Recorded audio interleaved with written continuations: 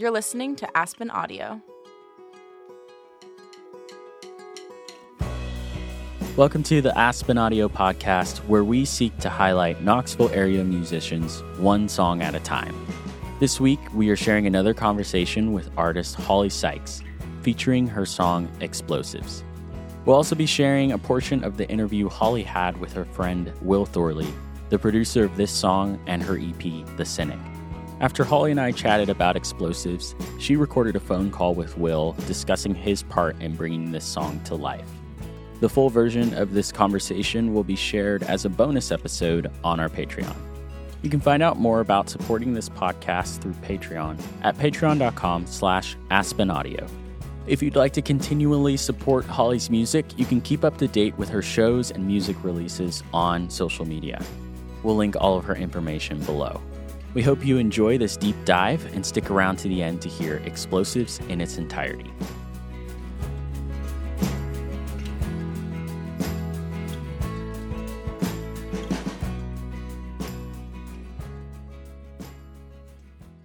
Will you talk me through like how this song was like written and produced from start to finish? Like, did words come first? Did a guitar line come first? Yeah. And then like you maybe talk a little bit about how you produced the EP as a whole. Yeah. I think this is kind of the quintessential, I wrote the words and now I have to put guitar with it. And so I'm just going to pick three very easy chords song. Yeah. I wrote, and actually I did not realize this until I was looking back at this song. I started the song with just the chorus part, like a bastardization of the chorus part, like something completely different, but it had, the guts were there. And then a month later started a different song and was like, oh, what do I do for like the chorus? And went back and found it. And I was like, how does that fit? How does that fit so well? Are you kidding me? So, I wrote the words first. I kind of got them in and together and like said what I wanted to say. I'm going to pull them up really quick so that I can, be reflecting. But yeah, I mean, it's a very anecdotal song. I think that all of my music is very anecdotal. It talks a lot about concrete moments that held meaning. Like it basically just like lists occurrences that have like a common theme. I think that's kind of a songwriting tactic that I come back to a lot.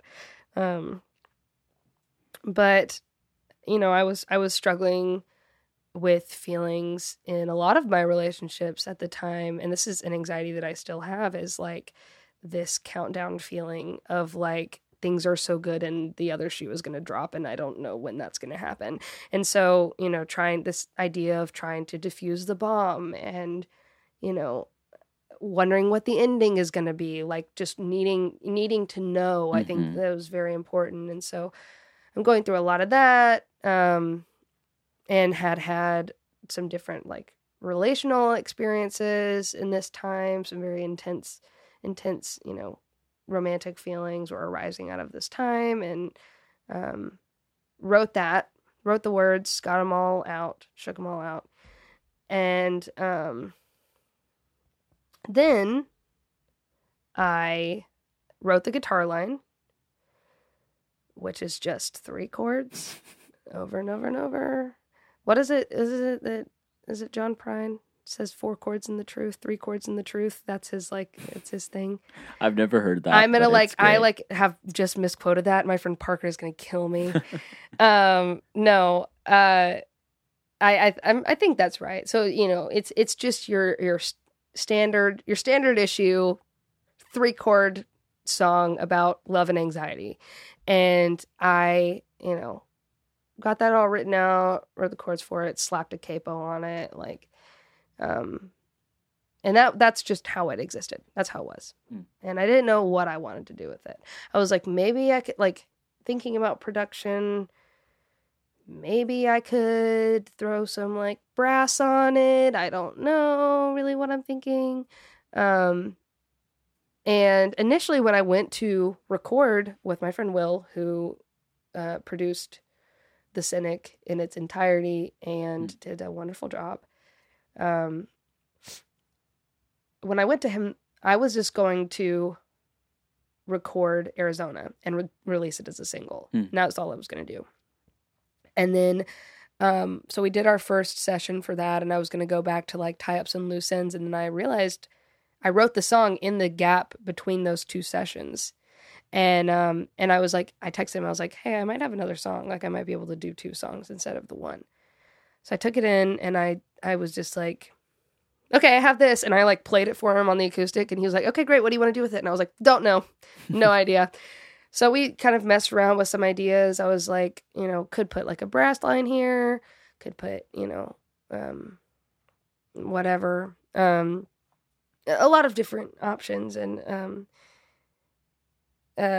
played out what I was thinking the brass line could look like. Yeah. And then I had a final due in like 48 hours, and I was like, okay, I'm going home. Like I like was, because I recorded in Murfreesboro and I live in Knoxville, and so I did the bare minimum. I went out there, did what I could for explosives, and then I did the Cynic and Ransom Drive in that kind of sitting, and left it to him.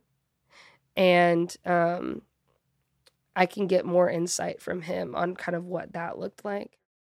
So honestly, after I left, I was just like, okay, here's this acoustic line and the vocals.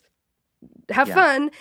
And then I didn't hear it again until he sent me the original mixes, and it had everything on it. It had the little like twinkly little guitar and the brass and the drums and and all the stuff. So it's kind of like Explosives is his baby as much as it is mine, because I did I planted the seed, and then he you know, made it grow into something. So that's kind of our joint effort. So I can't speak much to the production process after it initially got written.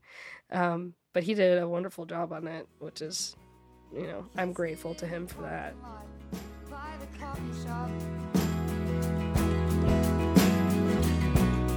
I should be home by now, but I don't want to stop. It's vulnerable and wonderful and such a rush. Fence over the bomb again with my wires crossed. You look so good in the red of the stoplight. Well, this very much feels like all the songs were kind of written around youth. Mm-hmm.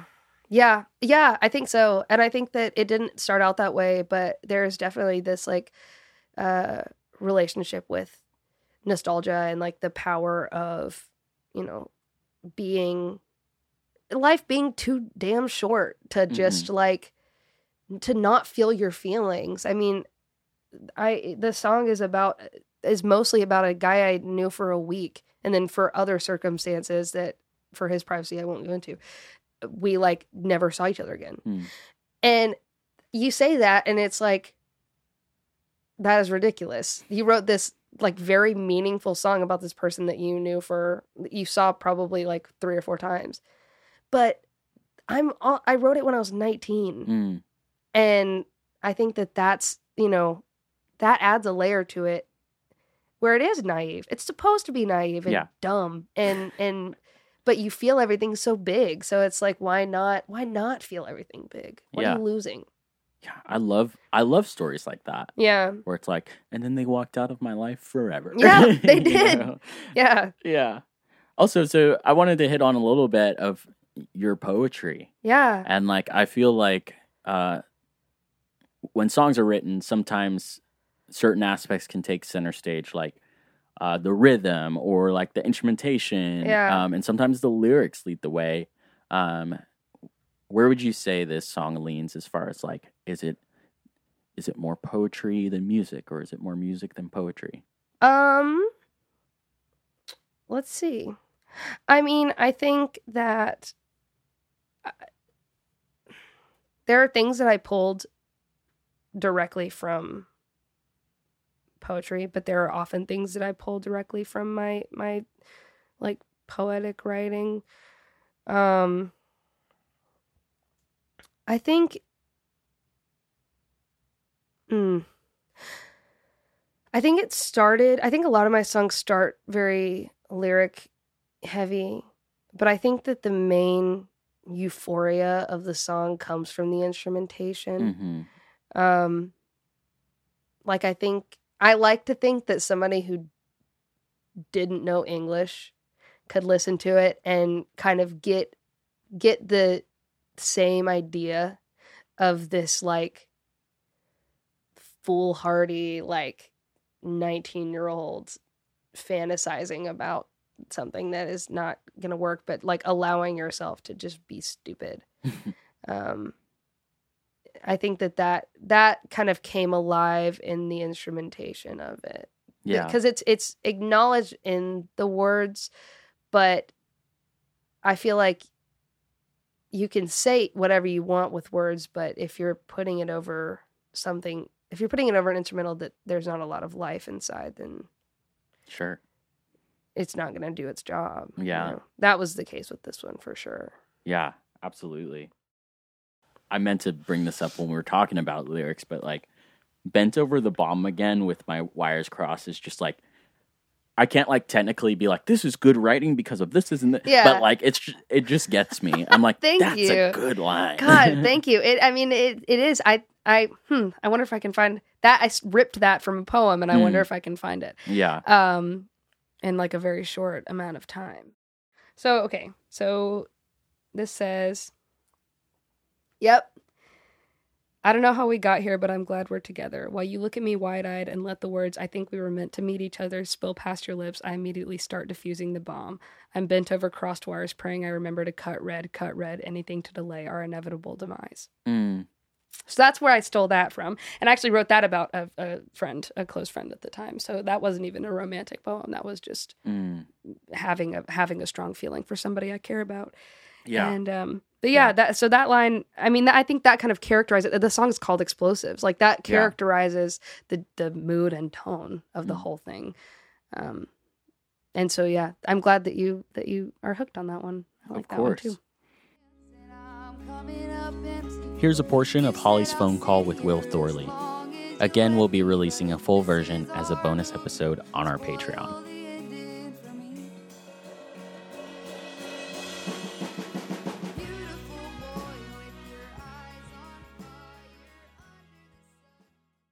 Well, my name is Will Thorley, and I did production for your EP, Hollie's EP, The Cynic. I recorded a lot of the stuff, and I helped record also all the other elements that I did not personally play. But yeah, and I had a hand in the orchestration, I guess, of some of the songs. Yeah. You were a big help, as you know. I mean, I've talked you up a lot, but one of the things that we kind of were talking about in this episode of the podcast, because it centered around explosives, was the production process for that. And I was kind of talking about how I like wrote the words and the acoustic part, and then that was all I did, and I just brought it to you. And you kind of, I had some ideas, but I had to go back, and so you kind of just took it and ran with it and turned it into something. So I was wondering about your kind of where you drew from, and like the creative decisions that you made, like what that looked like. Like I know that I had suggested like the brass line, and Garrett really delivered on that, but like the other components, like what went into kind of turning it into what it was. Yeah. Well, I think I would say, with any song, you look at it from like instrument basis, especially if you're dealing with a song that's mostly acoustic, singer-songwriter. So like when you brought me the songs, I was mostly just like trying to think about like what elements and what instruments, you need for a song, to build around this song. And, because I wanted it to, become a full-fledged production, but I wanted to stay true to also like what you had brought in and, you know, your songwriting, etc. And so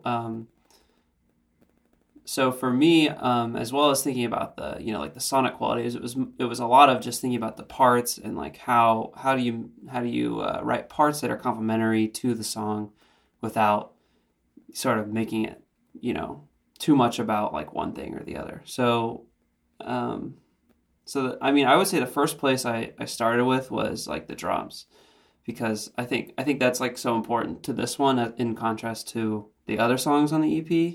This song is very like rhythmic and moving, and so I definitely like had the drum part in my head when you first played it for me. I was thinking, you know, oh, I really hear the drums like doing, you know, this like nice 6/8 like, you know, rhythm, and really keeping that consistent throughout like most of the song. So yeah, absolutely. That was where I started. And I think one thing also that kind of we touched on this morning was how it started very lyric heavy, but I think it's one of those songs where the instrumental became almost like euphoric in a way. Like the euphoria of the song kind of lies in the instrumental over the lyrics. So like you wouldn't even necessarily need all of the, like you wouldn't need the exact words to like get the feeling. So like I'm also curious as to like what you drew on to like translate that if you even drew on anything, or if you even consciously drew on anything at all. I think that's interesting to think about. Yeah. I think like, you know, when you're writing songs, not you in particular, but just like when anyone is writing songs, they're, you know, like you said, consciously or subconsciously drawing from sources of, you know, music and rhythm and stuff that they've heard before. So definitely one of the biggest draws, I think, was sort of the like tones and stuff of the indie acoustic like movement that's going on right now. You know, like I know that me and you both definitely look up a lot to like Pine Grove, the band. Yeah, you know, absolutely. Because I really feel like the way that they recorded, sort of, not that they were like the first ever to do it, but I definitely think that the fact that they like are embracing a more like sort of home recorded, like down to earth, maybe more roomy feel. For me, that definitely really influenced like the way I thought about the, you know, the sonic recording of it. Like, okay, like it's actually, you know, like a band like that, you know, popularizing music that feels more like, you know, it could have been made in like your mom's basement. Like the popularization of that sort of music really like had a massive impact on like the way that I recorded this song in particular, I would say. So Pine Grove and kind of just that movement and that vibe in general, not to use the word vibe, but No, yeah. No, you can use the word vibe. That's allowed. Here is Explosives by Hollie Sikes.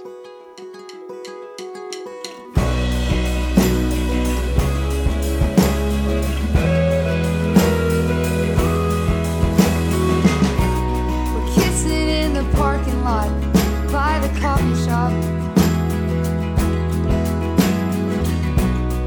I should be home by now, but I don't want to stop. 'Cause it's vulnerable and wonderful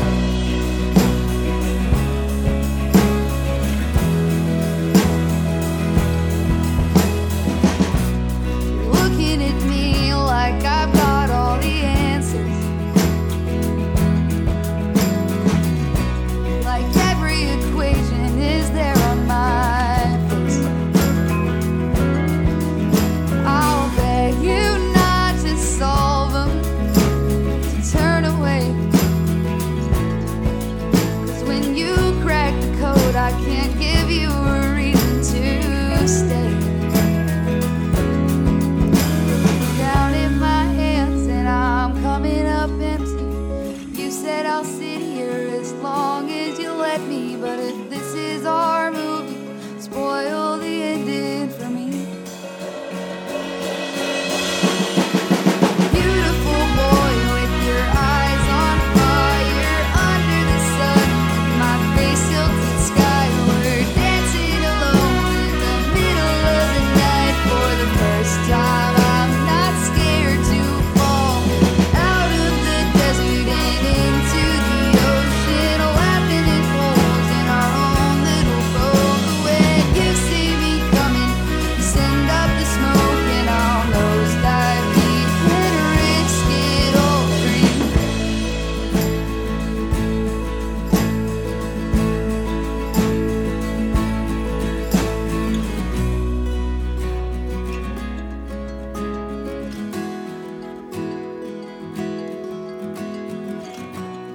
I should be home by now.